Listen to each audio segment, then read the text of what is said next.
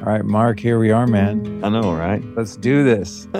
Long way from home, but I'm glad to be here with you, Luke. Yeah, I appreciate you coming to do it in person. And it's funny, I just got a text from my team before we started, like, you have to be done by this time because he's going over to Josh Trent's to record a podcast. Yeah, I didn't know the logistics of the distance between you guys, so worked out well, though. He's close by. Yeah, it's just funny. And you were on Freddie Kimmel's podcast. Yeah. I think you guys did that remote. He's another friend of mine in Austin, but it's funny. There's kind of podcast guest tours, right? Everyone comes in and kind of does a number of shows. Only thing that pisses me off is when people come in and do Joe Rogan, because then more people are going to hear that one. Well, it's all right. Maybe one day, man. Yeah, you got your niche. It's good. We're getting there. I want to let people know that we are going to put the show notes at lukestory.com/hydro. And there you will also find a couple past episodes that we've done about molecular hydrogen. So I'm going to link to those. And then our guest, Mark, of course, I'm going to put links to all of your stuff, your clinic in Tulsa and everything that you're up to. So we'll put all that in the show notes, and you guys will find that link in the show description. So tell us a little bit about, actually, you know what, before I go into this, I'm so curious about your history in law enforcement. Oh my gosh. Yeah, that was... and that you were doing SWAT. I'm like, imagining what that was like for your nervous system. Well, it was a challenge, because prior to that, I was a professional baseball player, and then to go from that to law enforcement and do that for so many years. I was on the SWAT team after about 3 years on, so it was pretty early in my career. And you mentioned the nervous system; it's a different place, it's a different game. I mean, because police officers in general are taught that every encounter can be their last. I mean, that's how you live.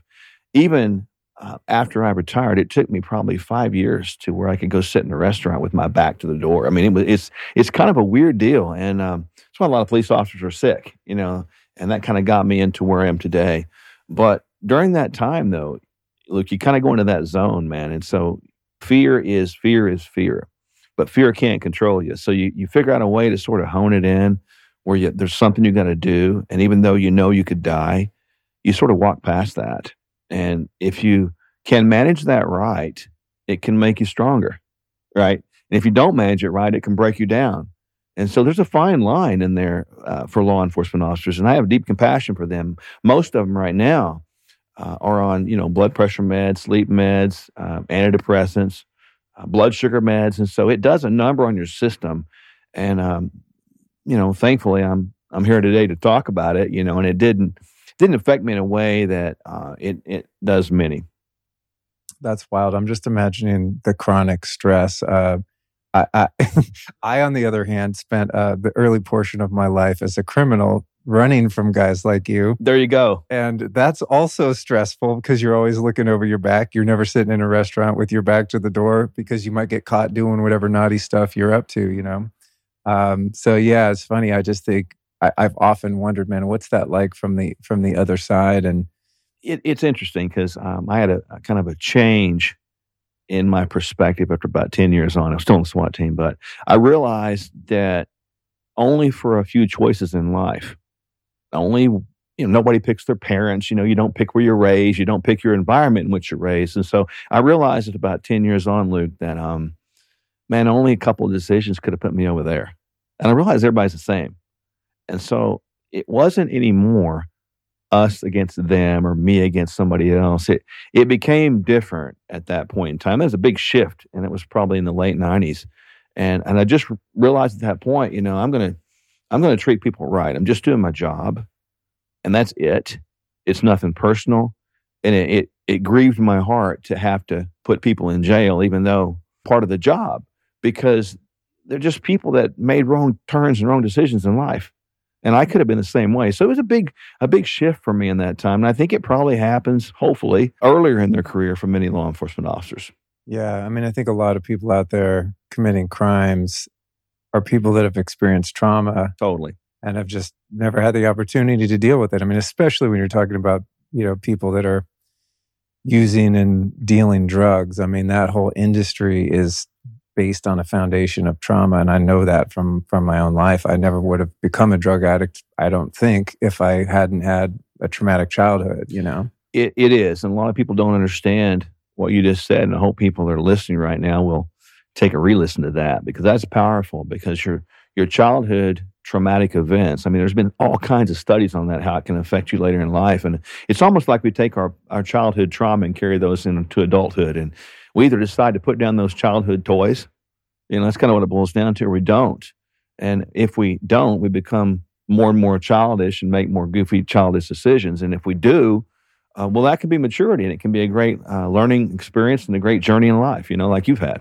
Yeah, 100%. So you've had a great life, man. So you're a pro baseball player, work in law enforcement for many years, and then I'm assuming go back to school and study medicine. What did your cohorts in law enforcement think when you thought, you know what, I'm gonna retire from this and go move into healthcare? 8 years before I finally went off the books as far as retired goes, I was transferred to the police academy, and part of my job was to train, the younger officers in health, the whole bit, right? I was in charge of recruiting and kind of a lot of different programs. And it was interesting because I was put in charge of a wellness program that didn't exist. So I kind of went on this mission to travel around to different departments around the country to determine best practices. And I didn't really know what I was looking at, didn't know what I was looking for, but I thought that I would know it when I found it. Well, I didn't find it, because no program really dealt with this idea of health and officer safety as one and the same. I thought it really was, because I saw men and women dying, and the average age of death for police officers right now, for the most part, is about 66 years of age, which hasn't changed, right, in 50 years. And so that tells you a lot right there, just in that one statement. But I wanted to figure out why. And so I didn't really find out. So I went back and I started our own wellness program. And that got me into sort of asking the question, why? Well, why is that? That question's kind of driven me all these years. And so I got into it, and I started taking every course I could find, whether it was police related or not, just health related. And I learned a lot about, you mentioned the autonomic nervous system. I learned a lot about stress. I learned what it does to the physical body. I learned about what shift work does. Just a lot of stuff right there. And I started taking some courses. I started taking some classes because it was going to help me on my career. The more I get into it, I just knew that the next chapter of my life needed to be a little bit different. And it didn't really change much. It just kind of changed perspectives, maybe context a little bit. And so I decided to go back to school within that last 8 years. And I was, working through the day and school at night. It was hard. I mean, really challenging. I mean, talk about not getting much sleep and a lot of stress. But probably about 3 years before I finally made the decision that I'm going to go that direction full time, I told some colleagues, I kind of kept to myself, but I told some colleagues, and they pretty much shot me down, because who does that? Who is in school in their 40s? Who does that? Right. And again, but I'm a guy, even with baseball, I wasn't the best player, but nobody was going to work harder. That was the point. And so I kind of set out to prove them wrong in one hand. On the other hand, I set out to fulfill what I thought I was called to do. So it was no looking back. I wasn't going to let anybody talk me out of something I needed to do. It seemed like a lonely road for a while, Luke, because there wasn't much support, and I'm older than everybody else, and I try to stay young as best I can, man. But and you were in Oklahoma, which I've only been there twice, but I wouldn't consider Oklahoma to be one of the more forward-thinking, progressive states. You know what I mean? No, so man, we're terrible in health. I mean, we're horrible in health, and it's one of the worst in that state. There's plenty of clients, I'll tell you right now, in the world, really, with our trends of sickness it is. But no, in that time and place, it wasn't. I think people thought I'd lost my mind a little bit, but I'd always kind of been into this idea of health. I started lifting weights when I was in Australia playing baseball, believe it or not. I had nothing to do during the day, so I just started getting into training and learning about the physical body and have results. And then people wanted to ask questions. And so it just kind of one thing leading on top of the other and brings me here today. Well, you mentioned shift work, and it brought to mind, and I've never thought about this, but out of the different professions that one could choose, I think working in the medical industry It's probably the worst in terms of blue light exposure, circadian disruption, EMF exposure, crappy food that they have in the hospitals, Then when you mentioned law enforcement, I'm thinking, man, these people are driving around all night under artificial light. You got all your communications apparatus in the vehicles, all this EMF, right? All these walkie-talkies and radios and stuff all around you. You're up all night and you're out there drinking Dunkin' Donuts, Totally. Coffee. I didn't, but yes, coffee. Yes, fluoridated water, drinks and fast food because you're out there. It's not. I can't imagine many law enforcement are packing a lunch of organic grass-fed liver or whatever. You know what I'm saying? No. So you probably, and add to that the stress and the PTSD of dealing with potential, well, not potential, but I'm sure very often violent situations, life-threatening situations, the damage to your ears from firearms training and spontaneous eruptions of firearms use on the job and stuff. It's a brutal job. So congratulations on making it through that. Well, I appreciate it. No, a lot of people don't think about those things in law enforcement, but I'm glad you brought them up. But with that said, the most unhealthy groups that I deal with today are going to be, law enforcement, first responders, physicians, teachers, and probably pastors. Believe it or not, really that group is so unhealthy. But yet, you think about the need for that group in our world. We need them, but yet they have the most challenges with their health today. And law enforcement, a lot of people don't think about this when they're dealing with lead all the time with those bullets. They're putting those bullets in the gun. So the lead effect it has on their methylation, which is profound, making them not produce. I mean, I know you know a little bit of biochemistry, make them not produce that serotonin and dopamine. So they're depressed. And so it just kind of one thing leads to the other. And we don't tend to put that together in mainstream. And hopefully one day they will. But, we're still working at it. That's crazy. I never thought about the lead. But, one thing that just came to mind when I thought about EMF is police officers that are sitting there with a radar gun in their car. The EMF coming off those things must be insane. It's got to be, and I don't know who even thinks about measuring that. And then you think about the vest they have on and the gun belt pulling to the side. It's imbalanced. It's about a 20-pound extra of gear that's imbalanced. So you have the back issues, the pain issues, the chronic inflammatory issues. It's a pretty rough life, and I think there's a reason they don't live very long. Yeah, 66, man. That's terrible. That's like, man, what am I? I'm 52 right now. I'm like, man, that's a few years from now. But thank God I'm not in that profession. Why do you think pastors are having such a hard time with? Well, I mean, I'll just give a straight up answer. In the idea of the Americanized church, which, even where you live, they're on every corner. They don't know about health. I know it sounds contrary and quite contradicting, but they don't know about health because, and I can prove an example, how many people out here know a church group that promotes driving youth to the building by giving them pizza and cookies and donuts and sodas to bait them to come there, knowing full well we've got type 2 diabetes that's ravishing our society. So we actually creating unhealthiness, using it as a tool to get people into a place in a group, which seems so antithetical compared to what they're supposed to be doing.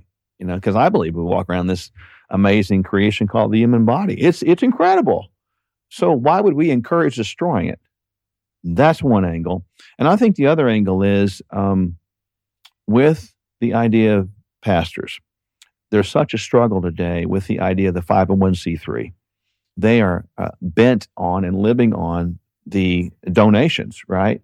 And so if you say something contrary or change the culture, if you were to come in one day and say, pretend I'm the pastor and you're the congregation, hey, Luke and everybody else, we're going to do something different. There's no such thing as a donut ministry anymore because that's destroying health. We're going to not teach our kids to eat garbage. We're going to not promote sickness anymore. We're going to value this body, even as God's word says, as the temple. We're going to do that. How many people is that going to make mad? They're going to take their toys/offerings and go to another place. And so they're under a lot of pressure. And I think they're called on to be the leader, the guide, the mentor, the counselor, the everything. So there's those three prongs that really attack them, and it takes a unique sort. to really, in all these areas we talked about, it takes a unique sort to really step up and truly walk into the idea of leadership. Leadership is not doing what everybody else does. It's doing what everybody else won't. Leadership is not following the group. No, it's going out there by yourself sometimes. I kind of picture it as the Titanic scenario. You're out in the front of that boat, and you're getting all the winds and the waves, and it's painful. But you got to do it because somebody has to carve that trail. And I believe right now, in the space that we're in, I think we're carving a trail out here. And I think a lot of people are going to be blessed by it all, in the years to come. Yeah. I never thought about that with, the food in churches. And it's cheap and it's also enticing to bring people in. And it reminded me of the couple decades I spent in 12-step groups.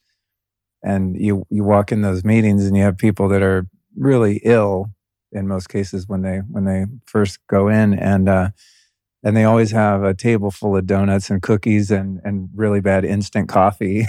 Just like you got people that are already dysregulated, and you're giving a bunch of sugar and crappy caffeine and fluoridated water and all this stuff. It's really antithetical to bringing people back to balance and health and regulating their mood and hormones and neurotransmitters and all the things that are really important for someone to stay sober.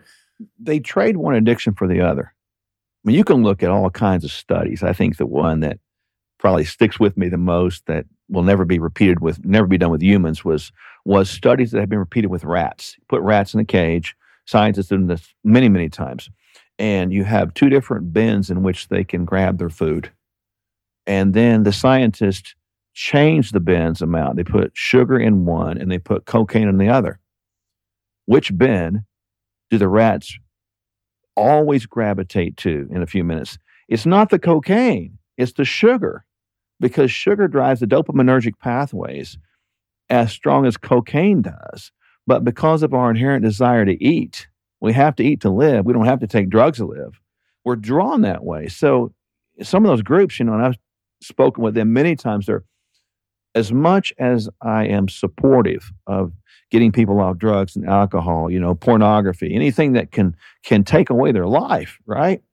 We cannot trade one addiction for the other. And we've got to really deal with the balancing process of all of it. 100%. Yeah. That's funny. I never heard that about the rats, but I thought, when you said that, I thought, well, it makes sense because cocaine doesn't taste very good. No, sugar does. It's quite bitter. Yeah. Numbs your mouth and tastes like crap. If you're listening and you want to cut down on the microbes, fungus, and mold in your body, but you don't want to mess with the antibiotic-resistant bacteria, it might be time to try a natural solution that's been used for centuries, colloidal silver. Not only that, but the patented silver sol technology from Silver Biotics doesn't harm the beneficial bacteria while doing its job in the body.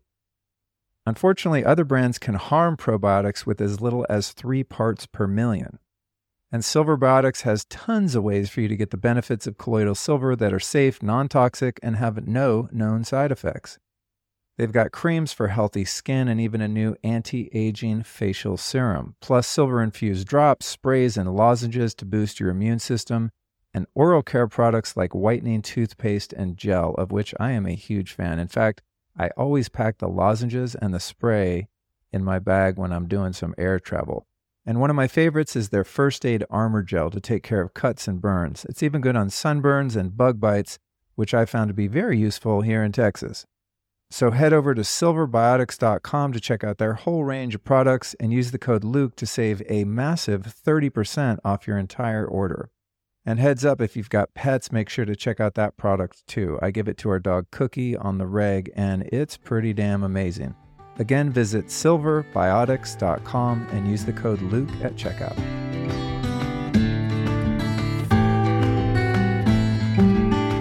All right. Well, I appreciate you going down those off-topic rabbit holes with me. For those listening, if you saw the title of the show, I promised to talk about hydrogen. I'm obsessed with hydrogen. I've done many podcasts about it. It is a fascinating and really almost endless topic. It's the most prevalent molecule in the known universe and has such a wide variety of healing benefits, yet it still, for some reason, is relatively obscure outside of the alternative medicine space. And so that's why I like to keep talking about it and talking about it and talking about it, because it's been so beneficial to me and so many people I know. I think out of, if I had to pick a top 10 health intervention list and you stop the other 200 things that I do every day to feel good, hydrogen would make the cut. Absolutely. And in my world as we're well. sitting here now. We've got our hydrogen water brewing. For those watching the video, you'll be able to see that. So I guess I want to start with, I think it's interesting for you because you're a practitioner, right? And so I'm not. I don't work with other people and help them to heal themselves.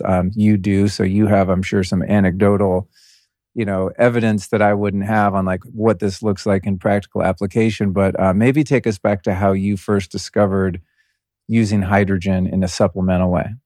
So my wife and I are heavily trained in the idea of genetics, first and foremost. So we understand all the biochemical pathways. We're deep involved in the instruction of genetics for physicians here in this country and abroad. Just recently returned from Los Angeles, teaching a group of physicians there about genetics. And so with the idea of genetics, we're all 99 point something odd percent just alike, which is crazy.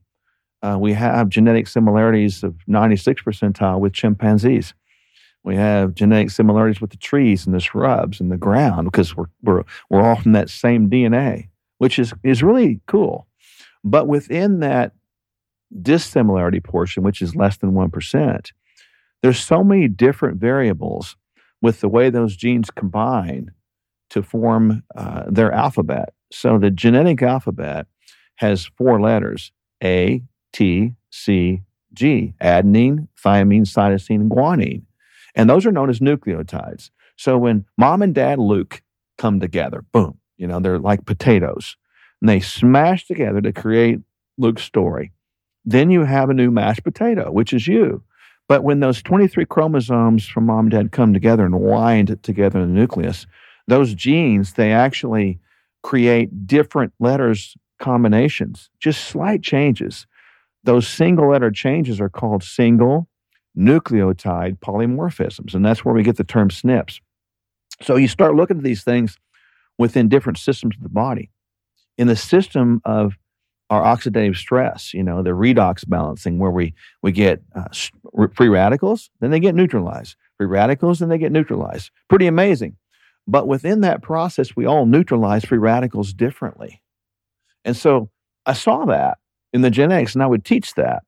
And as I got into those SNPs, single nucleotide polymorphisms, that broke down those free radicals, because everybody listening would understand that excessive free radicals could increase the aging process, speed. Denham thought of a new term called the free radical theory of aging way back when. So the idea behind this is that we need to make sure that excessive free radicals that have no purpose don't get built up in the system. And so when I looked at the biochemistry of it all, I realized that there's only one molecule that will mop up the most damaging free radical, which is called hydroxyl radical. And that molecule is hydrogen.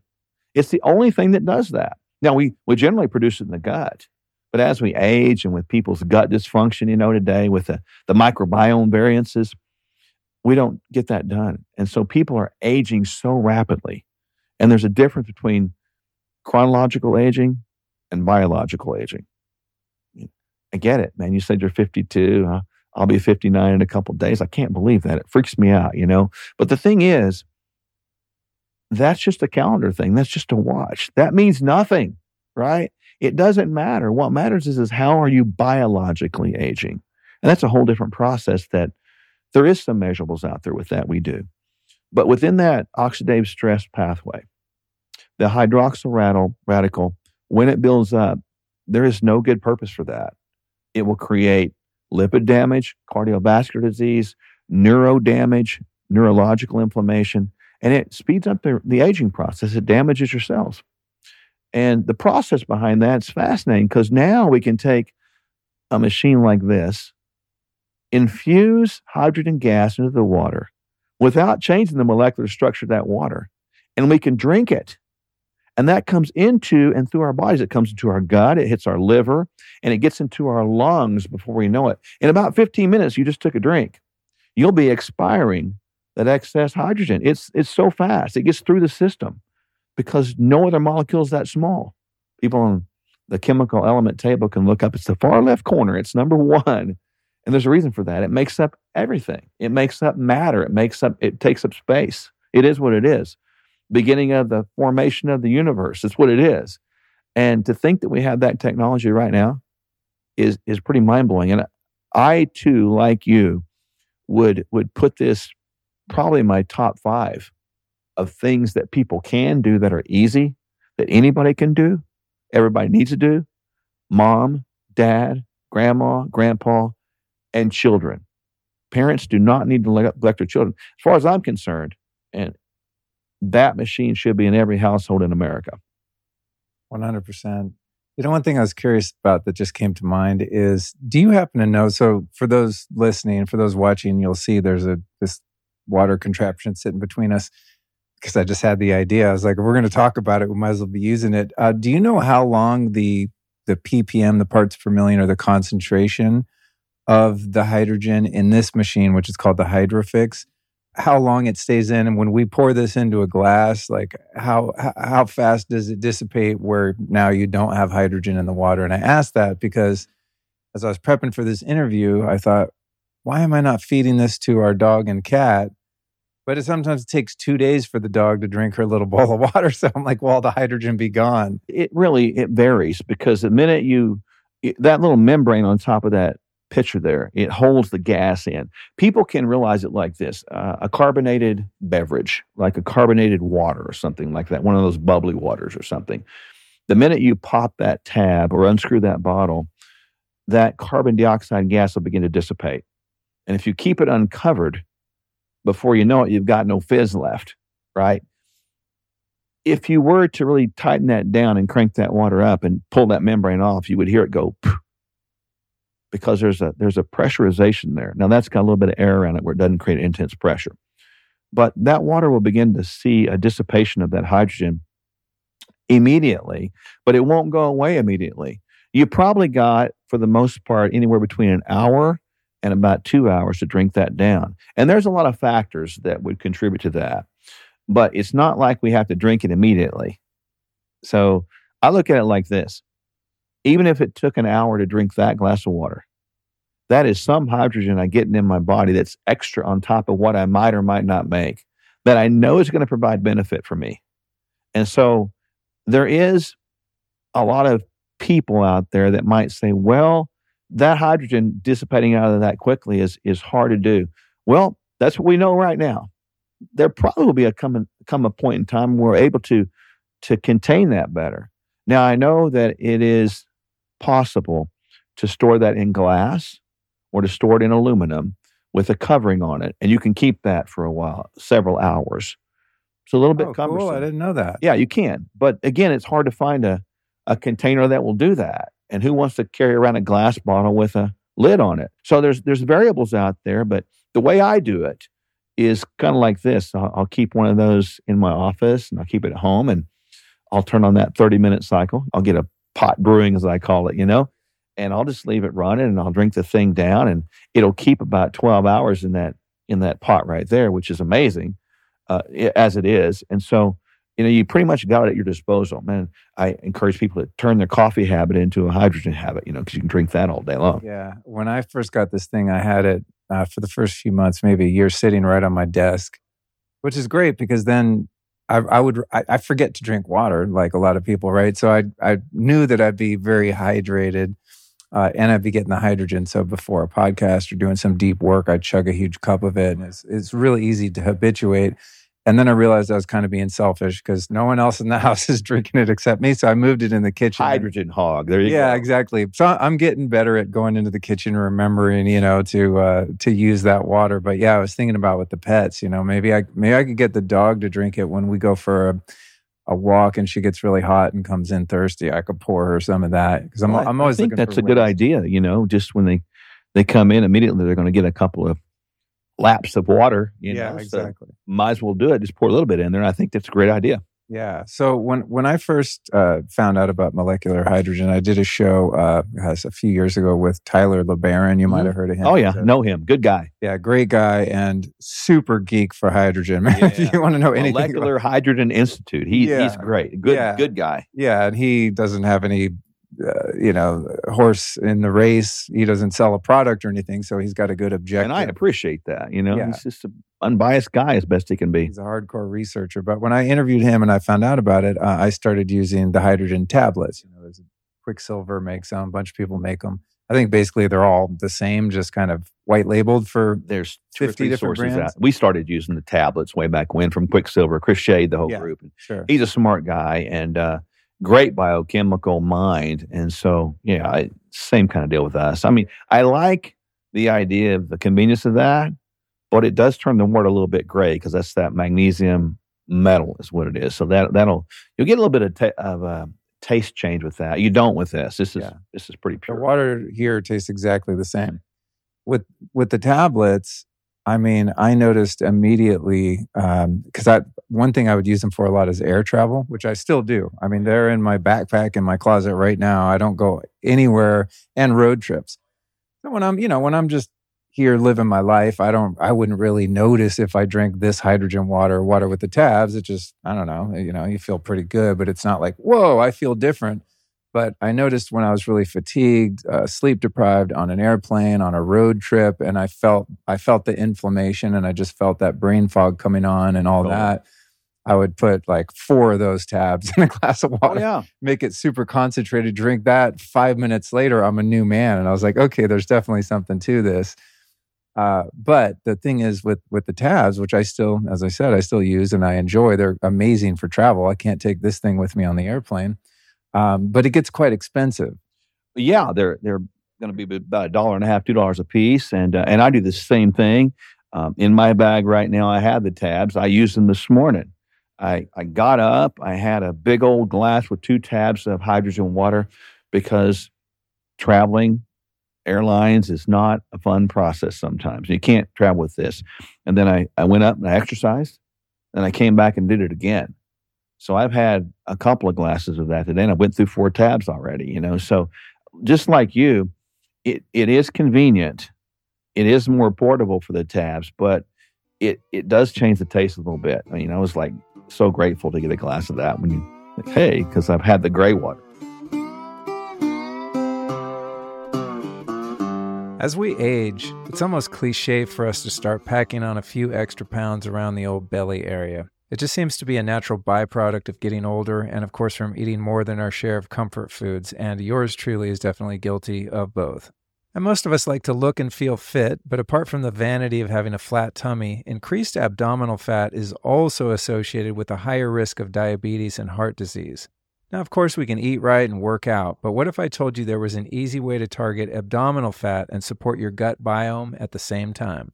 Well, thankfully, there is. It's called SynFit by Infinity Biotechnology. SynFit is a breakthrough multi-strain synbiotic designed to reduce body fat by working with our gut flora.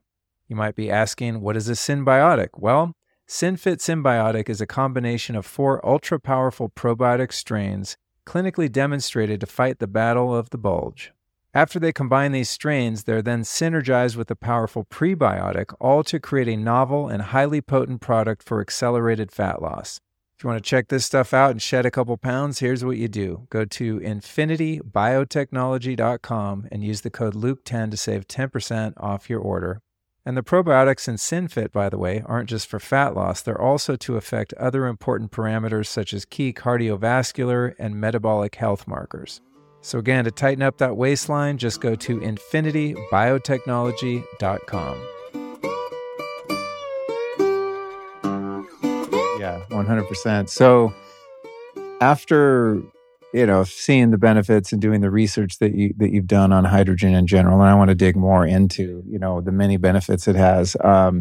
When you started researching devices, I'm curious if you had the same experience as I, that there is so much competition between the different it's like a war zone out there with the companies that make these hydrogen machines. Yep. There was one that came out. How was it? It ended up being a scam. I forget what they were called right now, but they came to me and wanted me to promote it, and I was like, their setup was just weird, so I didn't do it. Trucy, I think it was called Trucy, and they ended up just defrauding all these customers and influencers and stuff of all this money. So I dodged a bullet on that one. But when that happened, I just thought, man, the claims that the companies are making, our machine's the best. Your machine, if your machine's from China or Korea, it sucks. It has to be from Japan or Russia or wherever. It just got so confusing. And on every website, there was so much shit talking about the competitors. Oh, yeah. I just stepped away from it and I just stayed using the tabs, which, as I said, is not very cost effective if you're using them as much as I was. So I went, I don't know, maybe 2 or 3 years and just kind of left the machines alone. And I thought, I'm just going to wait until someone figures it out and can prove to me unequivocally that their machine is cost effective, durable, and produces an adequate ppm of hydrogen.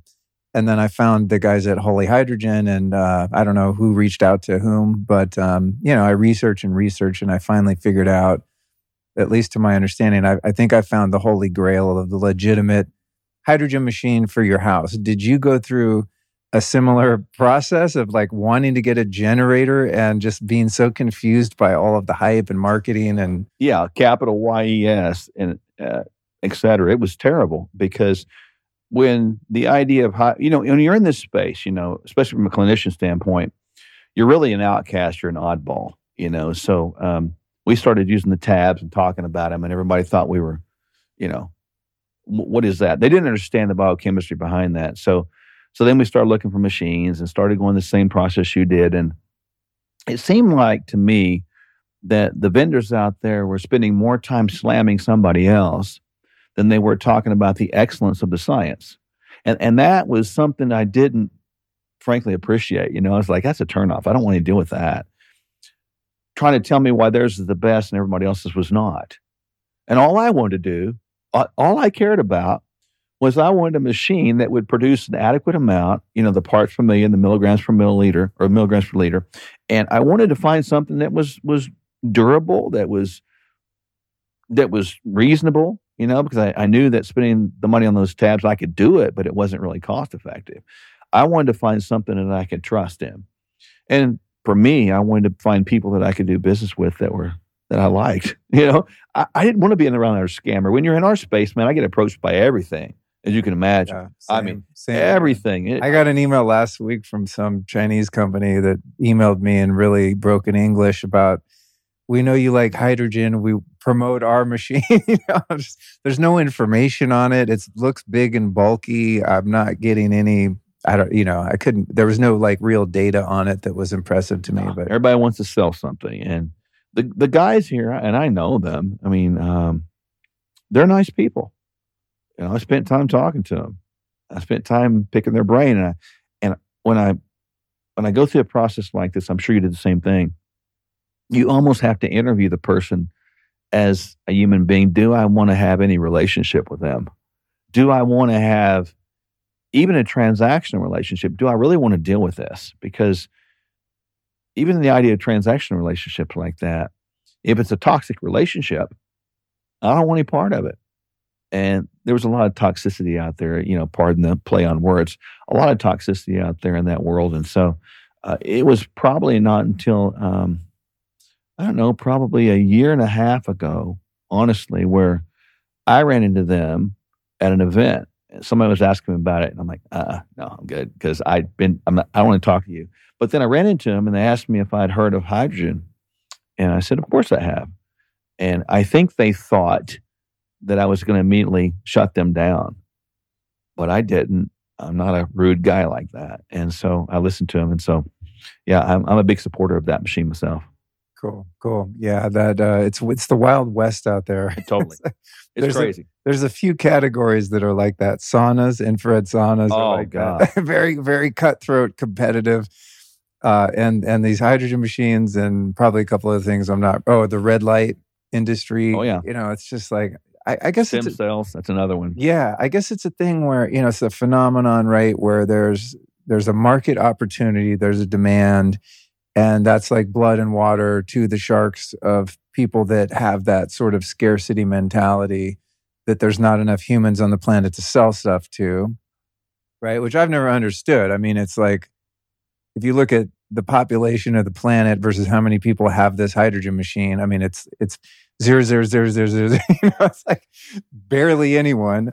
So that means you have billions of people out there to buy your products. It's unnecessary to get territorial and competitive and weird. You get 0.001% of that, you're going to be a billionaire. Exactly. I mean, it's pretty obvious. Yeah, exactly. So anyway, I just wanted to riff on that to see if your experience was the same. And I felt relieved after I found Holy Hydrogen in this machine, because then I could just stop. I don't have to like grill people's websites and get on the phone with the CEOs and grill them. Because a lot of issues I found too was not only like the weird and deceptive marketing, but a lot of these machines use electrolysis to produce the hydrogen gas. And maybe you could explain better to us why that's not ideal. Well, when I think about electrolysis versus the protein exchange membrane concept, or even the tablets, electrolysis, I mean, when you think about that as a sense, and even the metals that are used, there's no plated metals here. That's interesting to know. It's a good, solid process. And when I look at the electrolysis, I don't get, from a testing standpoint, we don't get the natural saturation point or even close to it produced continually. And that pains me because, and even though people might wonder what the saturation point is, it's 1.6 parts per million, or parts per billion, translated 1.6 milligrams per liter. Same difference. But with electrolysis, you're not going to get what you're getting with that machine. This machine, the way it's constructed, you're going to get a consistency. You're not going to get impurities in there. You're going to get what you get. And that's what I want. I don't want all the bells and whistles. I'm even thinking right now the alkaline water push. Oh, God. That was a crazy one because even from the standpoint of pH, comes in alkaline, it's going to leave alkaline regardless because your pH is going to go acidic to non-acidic as you go south, I call it, So when I looked at that, really the benefits behind that have been shown to be the hydrogen in the water. So fascinating, But when I look at that machine, the way that generates the hydrogen, and I think you got your blue light on them, but I can't see it. Pretty cool. That's the one for me with the purity of the quality and the specificity of that. And it's been independently tested too. Yeah. You've reminded me of another industry that's really weird and crazy, and that's the alkaline water industry. Oh no. There was like about 15 years ago, I was pitched from an MLM rep for Kangen water. Kangen water. Oh yeah. And I took it hook, line, and sinker. They had all the different sodas and drinks and did the pH testing strips on them. And I was, oh my God, I'm killing myself drinking, Pellegrino or whatever. So I bought one of the machines for like $5,000 and I became a rep for a very short time. I don't think I made any sales because then I figured out that I'm living in LA. I got the machine hooked up to municipal tap water, and then it's going through two tiny little filters about this big that aren't taking out any of the toxins in the water and giving me, maybe a great negative ORP, like oxidative reduction potential, which could be beneficial, kind of an antioxidant water. And it may have had some benefits, but I realized the water was so toxic. And then someone told me, they said, Luke, why are you so excited about the alkaline water? I said, well, I want my body to be more alkaline and not be acidic, because an acidic body leads to cancer and all these other things. And my buddy goes, he said, you know what the pH of your digestive tract is? And whatever it was, 4 something, it's super acidic. He goes, the second you drink that water, it's getting acidified by your stomach. And if you want to be more alkaline, just take some deep breaths. Now take some deep breaths, eat some vegetables. Yeah, You're good. Yeah. It's not this that is kind hard. of before the breath work craze, but now there's all this research about breath work because it's become ubiquitous and popular, and it's shown that you can, elevate your pH by just doing breath work. You don't need the water. So I still get questions from people all the time. What do you think of Kangen water, Kangen machines? And I just thought, God, didn't everyone figure out these things are a scam by now? I guess there's the marketing push is still alive and well. And yeah, I think probably with that. And it goes back to, the money. When something becomes about money first, you get compromised with it, and it becomes profits over people. And we have a rule in our clinic. We put this in our bylaws probably 10 years ago when we just got going because we get approached all the time. No MLMs, period. Don't care if it's valid, don't care if it's not, because we didn't want to cloud our judgment and treatment patterns looking at an individual. I did not want to look at the Lukes of the world and see an opportunity versus Luke, and I know what I try to be a honest guy, I try to work those principles, but I'm a human being and I'm just as fallible as anybody else. I can do something dumb and something good at the same breath. And I know that. And I don't want to have that temptation there. So we made that rule for that reason. With that said, a lot of the MLMs, and again, I'm not knocking anybody if they're doing that, that's fine. But I've seen them damage relationships. I've seen them damage friendships. And I've seen them damage people's lives because they'll go from one to the other because it can be a nice influx of cash. And in reality, the people at the top are getting rich, and the people that are working out there for them are getting pushed. Talked at the beginning of the show about stress. I don't need that stress. If you do the right things for the right reasons with the right heart, money and provision always follow truth. They always do. And I can't figure all that out, but I know that principle is concrete. 100%. Do you find any utility in drinking alkaline water? I mean, aside from the marketing and, all of that, I mean, do you think drinking Kangen water is beneficial? Well, I think it goes back to the idea. It would be beneficial because it's got hydrogen in it. So yes to that, but it all goes back to what kind of water you're putting through that machine. If you're not putting pure water in there, what's it doing? It's staying impure. I think additionally, like you said, the pH of the gut, 4 point something, the time you get it out the backside, you're looking at 7. So it's going to change it. So for people to say it's going to change the pH of your system, it's not true. It doesn't work like that. I mean, it's a good sales point because of what you just said. It is true that the body preferentially wants to be in an alkaline environment as opposed to an acidic environment. We all know that the cancer phenomena is going to proliferate in a high sugar, high acidic environment. We all know that. So if it does anything out there, it could help with perhaps the hydrogen content of it, if they get pure water, and if it gets them thinking about eating more vegetables and breathing better, I'd be good with that. Right. Okay. That's great. Okay. So back to the hydrogen water. I feel like I should understand how hydrogen works better at this point because I've interviewed so many smart people like you. When people ask me why I'm so obsessed about it, I think of hydrogen water as a really potent antioxidant and something that helps to mitigate the levels of free radicals in your body, which are naturally produced by us making energy. And then I've listened to some of your interviews and you have a much more in-depth analysis and explanation for it. So could you explain to us the selective nature of its antioxidant and other beneficial properties? Yeah. When you look at free radicals, which people are familiar with, those would be like a molecular compound that is basically missing an electron, roaming around and trying to steal something from another cell, and that makes it radical, and it's free, right? And so when those things get generated in the system on a normal process, breathing, talking, doing an interview, walking, exercise, part of the process of life, there are free radicals that do really good jobs for us in a temporary window of basis, like superoxide, like hydrogen peroxide. People have heard of that, those are good, but they're not supposed to be raging out of control. And so the body has these little enzymes in it that actually see those free radicals, allows them to do what they do, and then cuts them in half and turns them into water and oxygen, respectively. Again, so it turns them from a partially useful molecule into a now recycled molecule.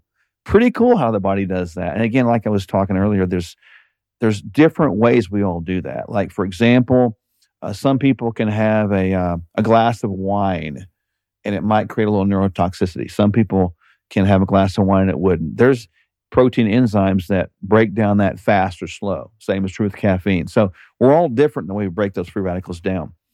When you look at the science behind this, and you look at the idea of antioxidants, people have heard many times, well, I'm going to take my antioxidants because I want them to, fix those free radicals. So I take my vitamin C, my vitamin E, etc.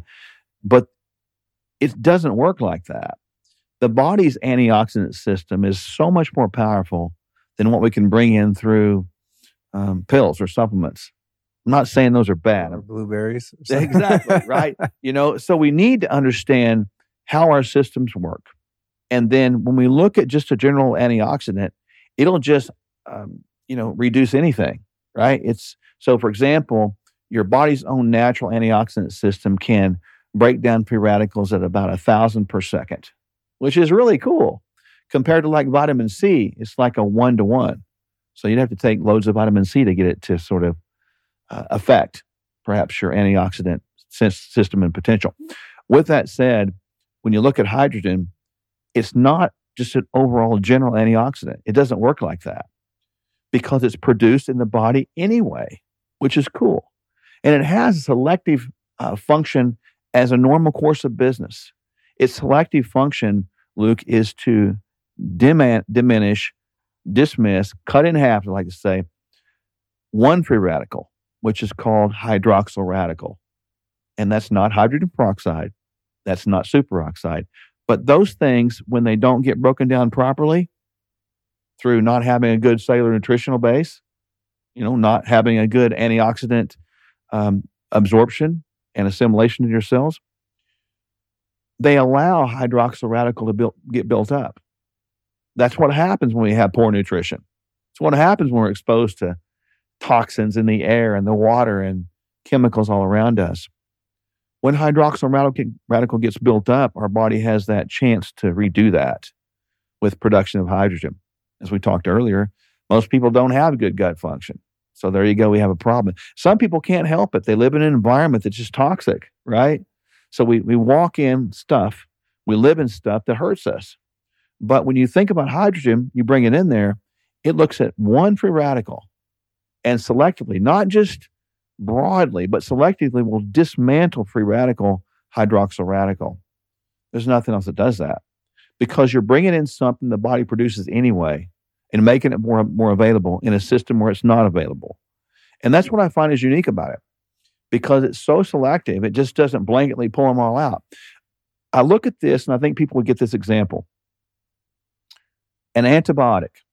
An antibiotic looks at all your probiotics as enemies and it will kill it all. Is that necessary sometime? I guess, maybe, perhaps, in different conditions. But it's not selective. We all know that. That's why we get antibiotic resistance. And that's why we have gut dysbiosis or microbiome dysfunction because of that. Chronic antibiotic use, and they're used too chronically today, by the way. This doesn't kill all the free radicals, just the one that causes no good purpose to occur in our body. And again, it'd be like looking at your microbiome and saying, I'm going to take an antibiotic, I'm drawing a synonymous with this, that just takes care of that one bacteria that's causing me problems. We don't have that yet. Maybe we will one day. But from the free radical system, we do right now. This is not a recent discovery. The body produces it anyway, which is so cool to me. We just are discovering what the body does. And thankfully, we have scientists who have figured out something so simple that has such a complex function and such a selectively beneficial function that we have this that we can use. There's so much potential here that I think is unrealized.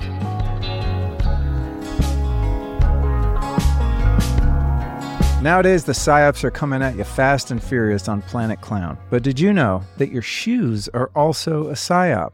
Most shoes today have serious issues. First, they smash your toes into a narrow point that keep you from walking naturally. They've also got cushioning and unnecessary, quote, support that weaken your feet. And lastly, they're made with endocrine-disrupting plastics, which you definitely don't want on one of the most sensitive parts of your body. Basically, most shoes these days are just petroleum-based plastic foot prisons. Womp womp. But I'm going to help you free your feet right now. Rizel shoes are handmade of all leather, that's real leather, with a wide toe box that promotes natural movement. The first style, the one that I have and love, by the way, is called the Brio. It has a soft nubuck leather upper, and even the sole is just water buffalo leather. These shoes are insanely comfortable, just like being barefoot, but with just enough protection. What I love about them is I can feel the natural bumps and textures of the ground, but there's just enough of a sole to protect my feet from getting scraped up or nasty and dirty. Rizels are legit the next best thing to wearing no shoes at all. And the Brios that I have are chill and perfect for casual wear, but you can also dress them up as needed too. They don't look ridiculous like some of the minimal footwear out there. Find your Rizel style at rizel.co/Luke10. That's RHIZAL, rizel.co/Luke10, and use the code Luke10 to get your 10% off. And here's a bonus hot tip for you, and perhaps my favorite part. Rizel shoes are also grounded.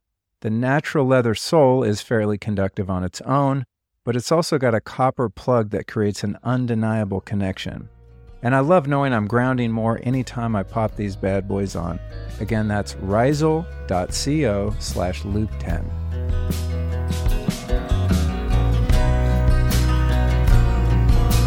I had an idea. Actually, I was mentioning my friend Ian Mitchell, who also lives in Tulsa, who I'd love to introduce you to. He's a great guy and brilliant scientist. We were talking about hydrogen one day in the context of hyperbaric chambers. Because he built this crazy, it looks like a submarine, this steel, he just built his own. I'm like, why didn't you buy one? Inside. Yeah. He said, I said, why didn't you just buy one? You know, you could afford it. He said, well, I want mine to be higher pressure, this, that. So he's had his welder out there building it. And I had the idea as we were talking about hydrogen. I said, man, couldn't we make a hydrogen chamber where you can push all that hydrogen gas into your plasma like a hyperbaric oxygen chamber does? And I think he mentioned something about the flammability of hydrogen. Yeah, it's explosive, man. Now this won't blow up, but hot molecular hydrogen is an explosive. Yeah, I have another device in my office, an inhaler from this company, Vital Reaction, and I got the maximum ppm you could get. And I said, well, can't you make it higher? And they said, well, if you want to blow yourself up, yeah. But it reminded me of when I used to have a hyperbaric chamber for many years, and I found it kind of bothered my tinnitus, so unfortunately I had to sell it eventually. But one day I hooked up my hydrogen inhaler to that hyperbaric machine because I had the oxygen concentrator going in there, and I have a cannula, right? I thought, well, I'm going to try it. I didn't realize that the oxygen concentrator produces enough pressure to fight against the pressure of the chamber, so I have my tiny little hydrogen gas machine hooked up to the cannula hose, get in there, zip myself up, and then the pressure, it starts to pressurize, and I hear boom, and I blew the damn hydrogen machine across the room because the back pressure from the chamber pushed backwards hit that, and it was a disaster. So I learned my lesson. But anyway, that brings me to the point. Do you think we could ever see a hyperbaric application of hydrogen gas, with the cannula, so you're not, with the proper concentration so that you're not creating a potentially explosive environment? Yeah, I think it's possible. I do. I think that's an interesting idea. I know another way people don't really think about this is you can bathe in that, which is fascinating to me. Right. I was teaching a class this weekend, and a lot of people don't know this. A lot of the NFL players do that right now. They don't talk about it, but they'll use molecular hydrogen and bathe in it. So I think there's all kinds of applications out here to be determined. And I'm grateful for people that try new things, but be careful. Yeah. I'm grateful for that. That's good. But the idea behind it is, I think the potential for this is, I don't want to use the word unlimited because I think everything's got a limit. So I don't know, is it a bad thing to breathe or drink too much of that? We don't know. There's nothing that shows it yet, science-wise, Do we know that so far you can't overdose this? So far. But I'm sure there might be a potential time where, something could say, well, you don't want to have it in this condition at this level. Don't know. But I think there's so many potential out here that are undiscovered. And that excites me. To get people thinking like you just did. I mean, maybe there's somebody listening right now that says, hey, that might be something I can begin to look at and explore and see why it can't work. Why not? And I think that's amazing. I'm glad you brought up the transdermal application of the baths. Again, any developers, entrepreneurs out there, like we need a generator that you can put in a bathtub. Totally. That just saturates the water with hydrogen. I'm thinking like people have those jets, just simply make the jets into a protein exchange membrane, and that wouldn't be a bad thing to sit there and bathe. And it would be kind of cool. We could put a blue light in there like this. You see the bubbles, right? Totally. Yeah, I experimented with that. Actually, from time to time, I'll get this, I think it's bursitis in my right foot. And it's just, I've seen people about it. No one can figure it out. So we've just deduced that it must be that. And so it'll just be this really painful feeling kind of in the ball of my foot right behind my little toes. And so I thought, well, I don't know, let me try doing it with hydrogen. If it ever acts up, I go 2 or 3 days, I'll put this hydrogen water in a little pan and soak my foot in there for half an hour and it's gone. And then it'll be months and months and it'll come back occasionally. But I find each time I do that little round, there's a longer period of time before it comes back to where now I haven't had it. I don't know. It's been many months since it's come back. Yeah. But a few of those treatments got rid of it. Yeah. Like itis. Anytime we hear that or see that suffix itis, I-T-I-S, that simply means inflammation. And there's a connection there between inflammation and oxidative stress. Excess free radicals create inflammation. Excess inflammation creates free radicals. They're hand in hand.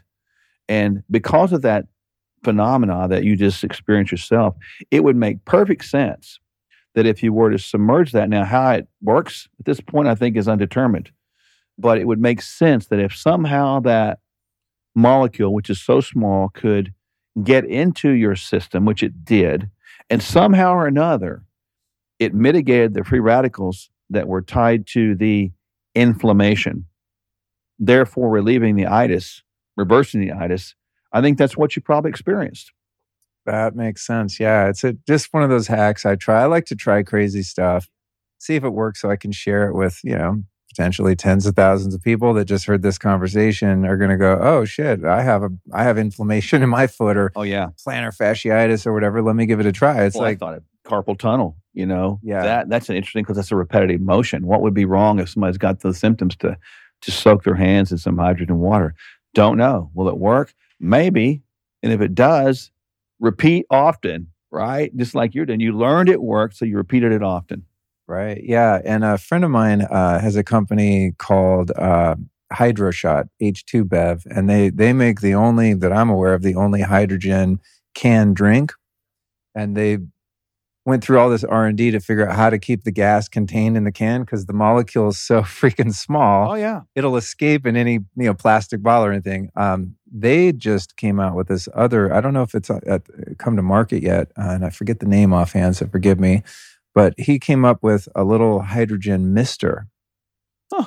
That interesting. Yeah, there's a solution you put in there. It has to be refrigerated, and then you put the solution in the little mister, and man, they have all these before and after pictures of people with burns, cuts, aging, eczema, psoriasis, all this stuff. And in 4 weeks, people are clearing their skin just from spraying this highly concentrated hydrogen mist on their skin. So I think there's hopefully a lot of emerging applications like that. They're going to come out. People put their head together and get some science going and some engineering going and come up with products that allow us to use this in different ways. Because drinking, it's great, and soaking your foot in it, but it'd be hard to take this water and keep the concentration necessarily to spray your skin cancer or something that's more serious. That's what it is. The thing about it is it's hard to contain it. It's like trying to keep a spider out of a palace.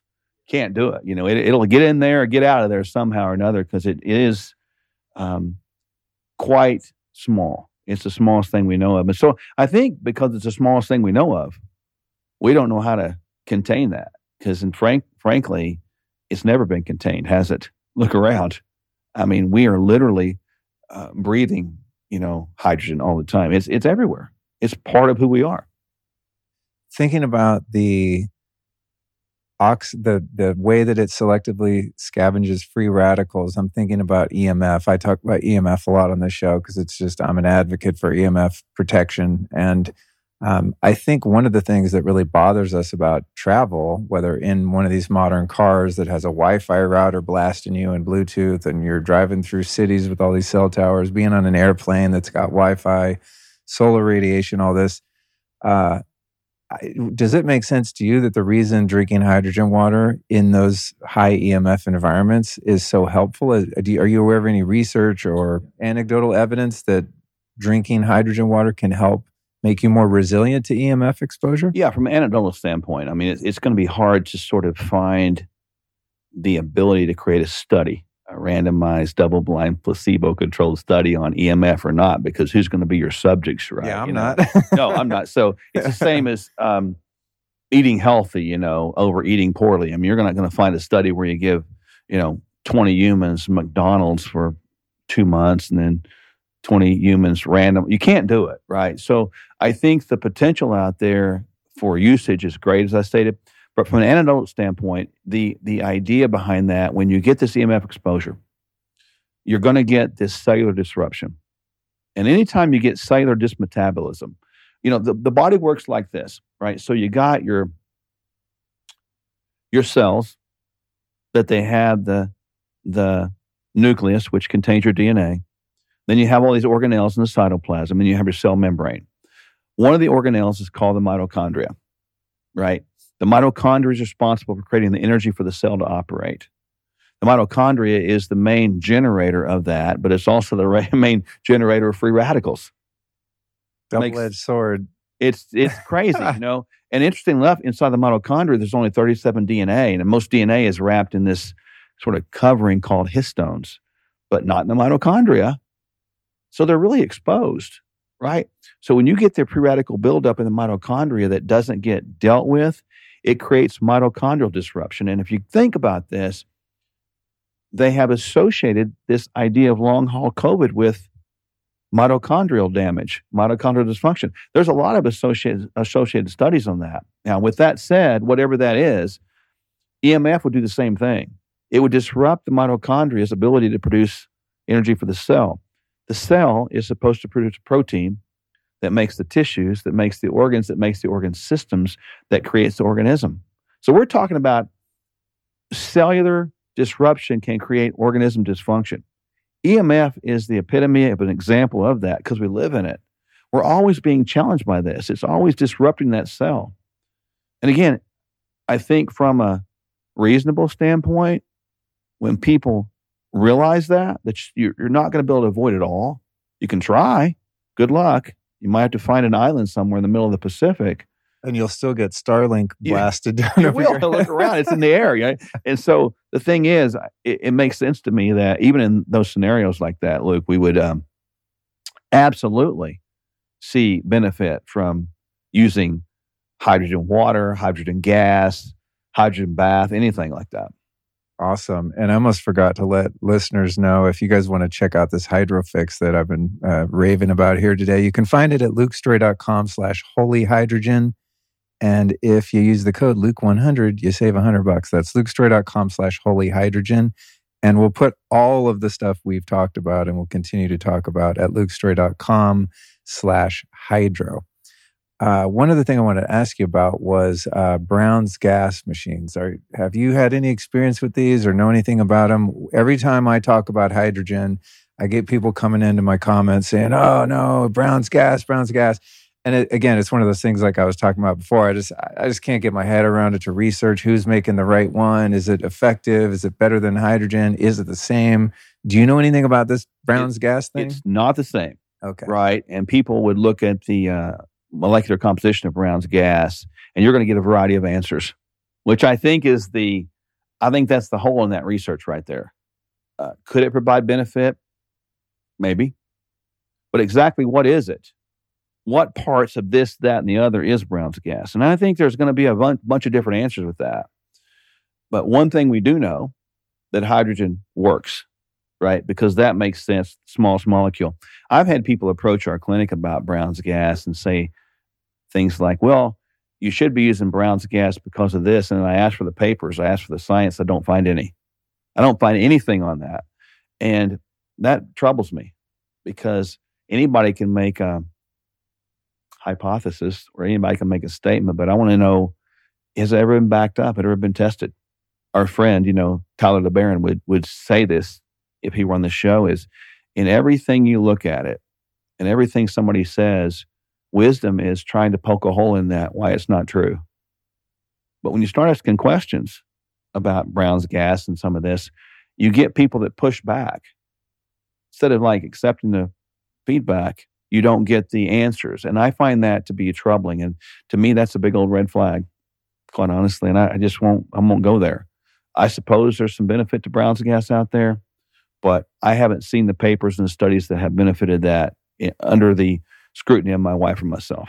Okay, noted. Yeah, I mean, some people that I have rapport with, I mean, no one that I'm really close to, but some respectable people have talked about the Brown's gas and recommended it and said, Luke, why aren't you on board? You got to do a show on it. And I guess maybe if I can track down the top dog in the Brown's totally. gas If world, you find him, put him my way because I want to know. Yeah, too. I mean, I'm really curious about it just because so many people, well, not so many people, but there is a micro subculture of people that are just fanatics for the Brown's gas, and I don't really understand what it is, what it does, research to support it. So I'm going to put that in my to-do list of finding someone that can really explain it. I think one thing about hydrogen that is unlike that is, as you've indicated, there are, I don't know, maybe thousands, but certainly hundreds of valid third-party scientific studies about hydrogen that aren't coming from anyone that sell anything having to do with hydrogen.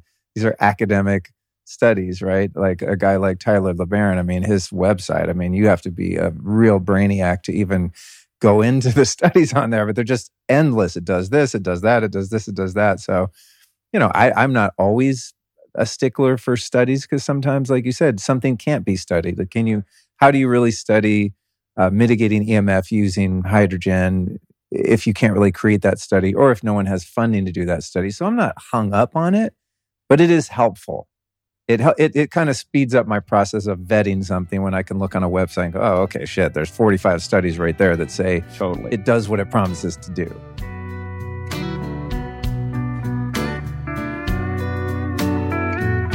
Let me ask you something. Do you ever struggle with brain fog or sometimes find it hard to focus on a task? Do you ever have trouble recalling names, dates, or where you left things? Well, let's face it, we all get a little brain foggy or forgetful from time to time. And let me tell you, when I hit my 50s, I definitely needed to step up my nootropics game to stay on point. And ever since I first tried this stuff called Collagenius a few years ago, I became obsessed. I immediately felt calm and focused, my mind was clear, and my ability to memorize and recall information went up significantly. No joke. Collagenius comes in a delicious chocolatey powder that you can simply mix with water, smoothie, coffee, just about anything. When I got on Collagenius, it quickly became a non-negotiable ingredient in my morning cup. One scoop transforms my coffee or smoothie into a delicious, mood-boosting mocha elixir. The stuff is wild. Every serving of Collagenius contains the equivalent of 1.2 pounds of mushrooms, including lion's mane, reishi, cordyceps, and chaga. Now, each of those is a powerhouse in its own right, but together they make a potent blend that actually helps repair your brain. It boosts something called BDNF, which supports improved learning and memory. It also contains cacao and collagen, which provide antioxidants, mood support, improved brain function, and more. To get on board with this stuff, here's what you do. Go to newtopia.com/LukeGenius and use the code Luke10. And seriously, if you want to upgrade your mental capacity, Collagenius is a no-brainer. See what I did there? And you can try it risk-free with Newtopia's money-back guarantee. So seriously, what are you waiting for? That's newtopia.com/LukeGenius, NOOTOPIA. And again, don't forget to use that code Luke10 to save 10%.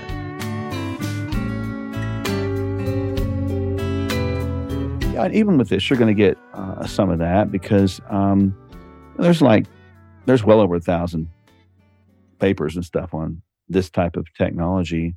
Most of it's to do with drinking, which is cool. If people get out there and search it on your own, it's kind of neat. But it's hard to really tie this specifically to condition specific.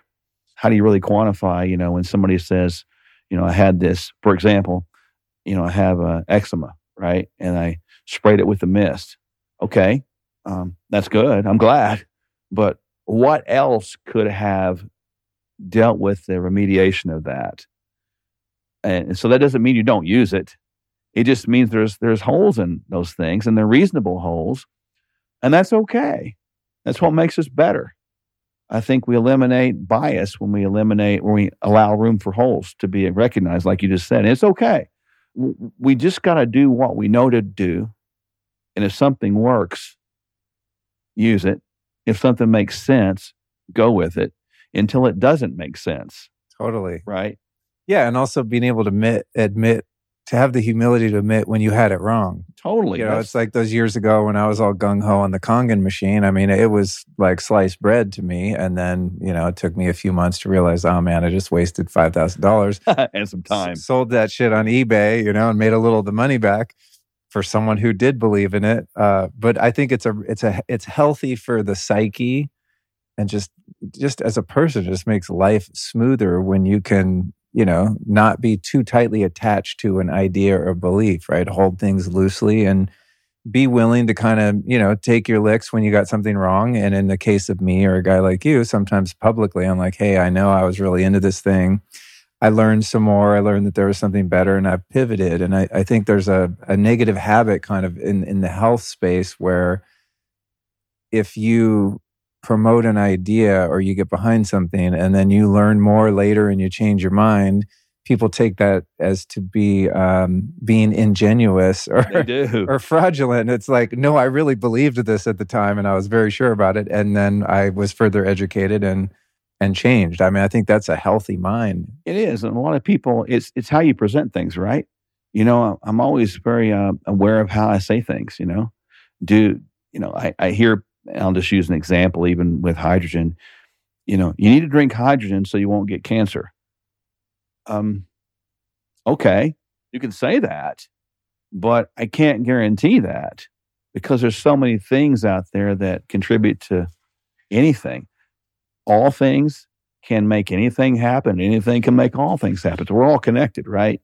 I'm connected with the tree and you and the air. We're all connected. So we don't really know what causes everything, but we're knowing more every day about what we can do better to prevent the destruction of our human bodies other than the normal biological aging process and speed.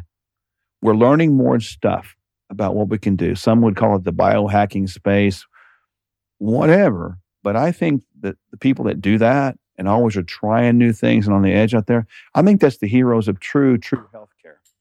True healthcare. What we have today in our world, in our country specifically, is not healthcare.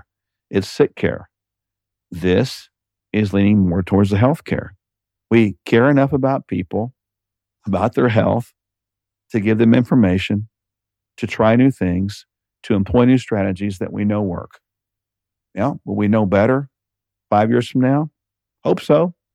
Absolutely. I hope so. I don't see hydrogen as far as being one of those things that won't become beneficial because of what I know to be biochemically true, because the genes, I use this as a foundation, the genes have only changed 2% in 10,000 years. That's as close to a concrete statement that we can make. That is amazing.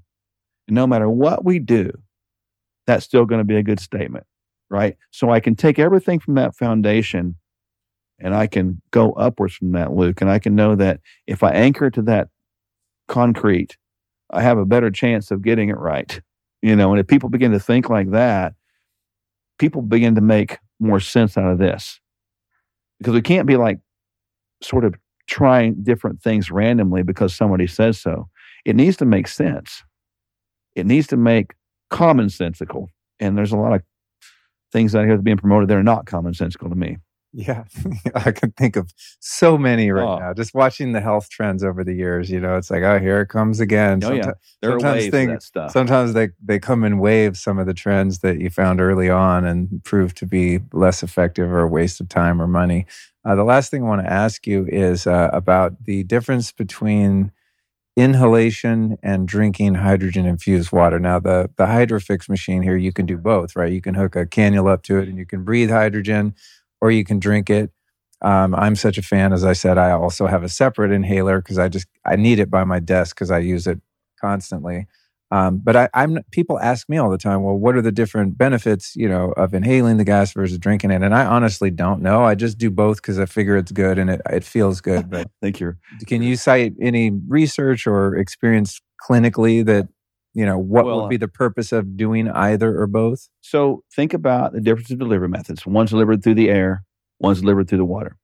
One's coming in here and going down. The first location it's going to hit is the gut, and it's going to hit the liver. Right, that's what water's going to do. Breathing, it doesn't do that. It's going to cross the blood-brain barrier immediately.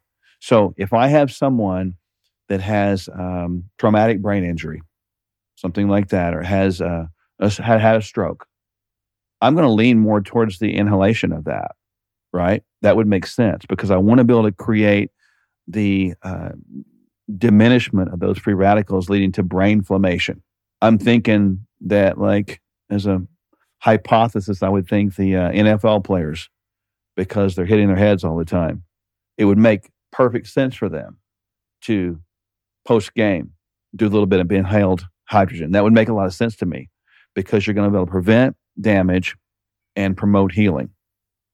Now, if someone has a leaky gut, which many do, the leaky gut phenomena, the hyperpermeability of the membranes of the small intestine, etc., I'm probably going to lean with the water, because it's going to come down through there and it's going to help with my dysbiosis, right? It's going to help with the oxidative stress and inflammation in my gut. The idea behind this is to have both delivery methods. The third one you mentioned is, what about bathing or submersion? Well, you put your foot in the water, okay? That's a whole different delivery method because it's coming in transdermally. So I think there's application for all of it. So it's kind of common sense. It's like, what area of the body are you trying to focus on? That's it. Right? If you have eczema, then spraying some of the mist or applying the water to it is going to be your first go-to. If you're having something from the neck up, the inhalation. So yeah, it makes sense. Just kind of, you think about, where do you want it to go? Where do you want that energy to be applied? Yeah, and with that said, I want to just make sure, people today, I think the greatest fear we have is not losing our life, it's losing our mind. So I want to make sure that I'm doing the right things to ensure that I have good memory, good capacity to stay plastic, keep the brain inflammation down so that I can actually, do what I want to do and do what I need to do and continue to learn. Awesome. All right. In closing, tell us a little bit about what you do in your clinic out there in Tulsa. A lot. We actually do a lot of things. We'll deal with... There's 7 areas that we deal with as a primary function. 4 areas we have control over, need some help: nutrition, sleep, stress management, movement. Those 4 areas we all have a hand in. We've got to own them. We might need some help. But then there's areas we don't know anything about. Genetics, right? We do a lot of genetic work with people. Everybody comes in, gets a genetic panel done. Genes aren't born bad, by the way. We just look at them as roadmaps on how to direct us to the right pathway of genetic expression. We deal with hormones a lot. Hormones are not bad if done correctly. There's a whole field out there of hormones that is looked at as a bad thing, but we use bioidentical hormones, human identical hormones, to make sure that we're actually meeting the needs of the body from a communicative standpoint. And then we deal with glycans. The glycobiology science is interesting because those are little sugars on the outside of our proteins. And who knew that, right? That's a whole other science that's yet to be discovered. So we make sure we have a good, stable glycan structure on our immune system molecules, like our IgG. And we make sure that we're able to test that and augment that as well. So those are the 7 things we deal with. And we have a whole bunch of comprehensive tests that we do. We can, of course, typical stuff, blood work and, stool tests, urine tests, all that stuff. But we can also test to see how your biological aging processes and speeds are coming along. So I can test your actual biological age or actual immune age compared to your chronological age. People find that pretty cool. That's really cool. They like that. I'd like to do that. Yeah. I mean, that's encouraging when you get metrics like that because it helps you with compliance and staying on. Totally. It's like a game. It's like people want to win the game. Exactly. If you can gamify this whole process of the biohacking, I don't even like the functional medicine term, functional healing term. You get people to comply and they really have a good time with that and they're drawn to you. Do you guys work with peptides at all? Oh, peptides. We do a ton of those. Oh, cool. Yeah, we are well into the peptides. We were doing that before it was cool. So we'll use the brain ones like cerebrolysin, dihexa, C-Link, C-Max. We use some of the BPC 157s, tesamorelin, sermorelin, just a GHK copper, epitalin. All the greatest hits. Yeah, NAD. I'll inject NAD sub-Q pretty much 3 or 4 days a week. We also will do a slow push IV with it. So nice. Yeah, I love the peptides. Yeah, I've talked about it on a lot of shows, and I think thankfully it's gaining some traction and people are becoming more aware of it. I think there's a bit of there's been one barrier to entry in that you need to work with a clinician or a practitioner, and then many people are adverse to injecting something, and I always I'm like, it's an insulin needle. You don't even feel it. Hard. It's really not a big deal. I don't like needles, and I do it many days a week. I probably inject myself 3 or 4 times every day. And once we actually show them how to do it, and so we're actually going to handhold them, as they did the first time. And then I've had people that are just deathly afraid of needles. I mean, even to the point of passing out, that are now doing it. And they're like, I never thought I could do that. Because you don't feel it. It's just a little sub-Q injection, subcutaneous into the fat tissue. And it's like butter. You don't really feel any pain. Yeah, that's like butter. Yeah. I got a lot of butter on my belly. Goes right in. No pain. No pain. You mentioned C-Max. And I remembered, as you mentioned that, my friend, Dr. John Laurent, sent me a little nasal sprayer of C-Max, and before our interview, I did a couple of hits of that. Do you find that to be effective for cognitive issues? I mean, as one that doesn't have to be injected? Yeah, I like C-Max and C-Link. I like the intranasal delivery on those because just like the hydrogen through the cannula, it's going to cross that blood-brain barrier. Those things do produce that brain-derived neurotropic factor, BDNF, which we want to think about that as a brain fertilizer. And so really happy with those. I'll keep C-Max and C-Link pretty much around me all the time. Just as a preferential thing, I'll use C-Max during the day and I'll use C-Link before bed. Not for any other thing other than preference. I've seen that C-Link kind of causes more chill out effect and C-Max kind of causes more focus. Oh, cool. Do you ever use the DSIP? Yeah, really have. The Delta Sleep-Inducing Peptide. People that need to get off like Ambien, amazing. People have had chronic insomnia because of childhood trauma, abuse. I've got a lady, case pointed, that was abused and all kinds of trauma, was averaging about 2 hours of sleep a night. I mean, it was terrible. And so even after, being postmenopausal, we brought in some micronized bioidentical progesterone, and we cranked it up to, 400 milligrams, which is a pretty good dose. Sometimes we go 6 on some people. It still wasn't creating the deep sleep that I wanted and the elongation of sleep. And she's been doing DSIP now for 4 or 5 months, and I've been tracking her sleep, and she gets up there around 6 hours now. So it's pretty much a miracle. And another guy reached out to us recently, and I'm working with him as he's weaning off of his highly addictive Ambien, and we use DSIP to kind of bridge that gap. Cool. Love it. I love the cutting edge stuff. And do you guys work with people remotely? Oh, yeah. We have people all around. That's the beauty of the last couple of years, and the beauty of peptides and things. We have some really great sources now. And I think the opportunity I've had to get to know people around the country and around the world has been extraordinary. So that's been a big old blessing to get to do that. Awesome. All right, we're going to put all your info for contact in the show notes and show description. Last question, real quick, before I let you get out of here. Who have been 3 teachers or teachings that have influenced your life or your work that you'd like to share with us? Just 3. I'm going to go first of all. The teachings of the Bible, number 1, because no matter what people believe about that, whether they believe that's God's word or not, I do.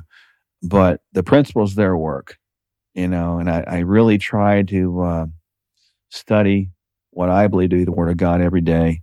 And I find that gives me great peace. It gives me great guidance. And I think from a number 1 standpoint, that's really good. I think number 2 behind that would be a combination of the men I've had in my life, good, bad, and indifferent, starting with my father. He's kind of a mean old guy. He's still alive. But I did learn the value of hard work. I did learn the value that when you're tired, you don't feel good, you go to work anyway. And that stuck with me. It's a good thing. Today, we live in a world where people don't go to work. They don't want to. So I learned the value of hard work that way. And then probably third would be my first college baseball coach. I thought I was something getting to start when I was in college. I was a catcher. And one lesson he taught me was, and he taught it to me real time. In the middle of the game, I got very frustrated and threw my catcher's mask down, and I'm sure the fans saw that. He made me take the catcher's gear off, made me leave the stadium, and run around that stadium 4 times before I could ever come back. And, hard lesson. I was embarrassed, but I learned with that one, everybody's watching. Everything you do, you're always being watched. So what kind of person are you reflecting? What kind of person are you reflecting with the challenges we face from the day? And I always forgot that. It was a painful lesson, but man, I realized that I'm capable of acting like a fool. And I don't need to be broadcasting that, right? Awesome. Well, thank you. Well, thank you for taking the time to join us today. You're welcome. I love talking hydrogen. Love Good learning stuff. about you and your practice and all the good things you're doing in the world. Thanks for fighting the good fight and helping people live their best lives. You're welcome. Thanks for having me. I appreciate it.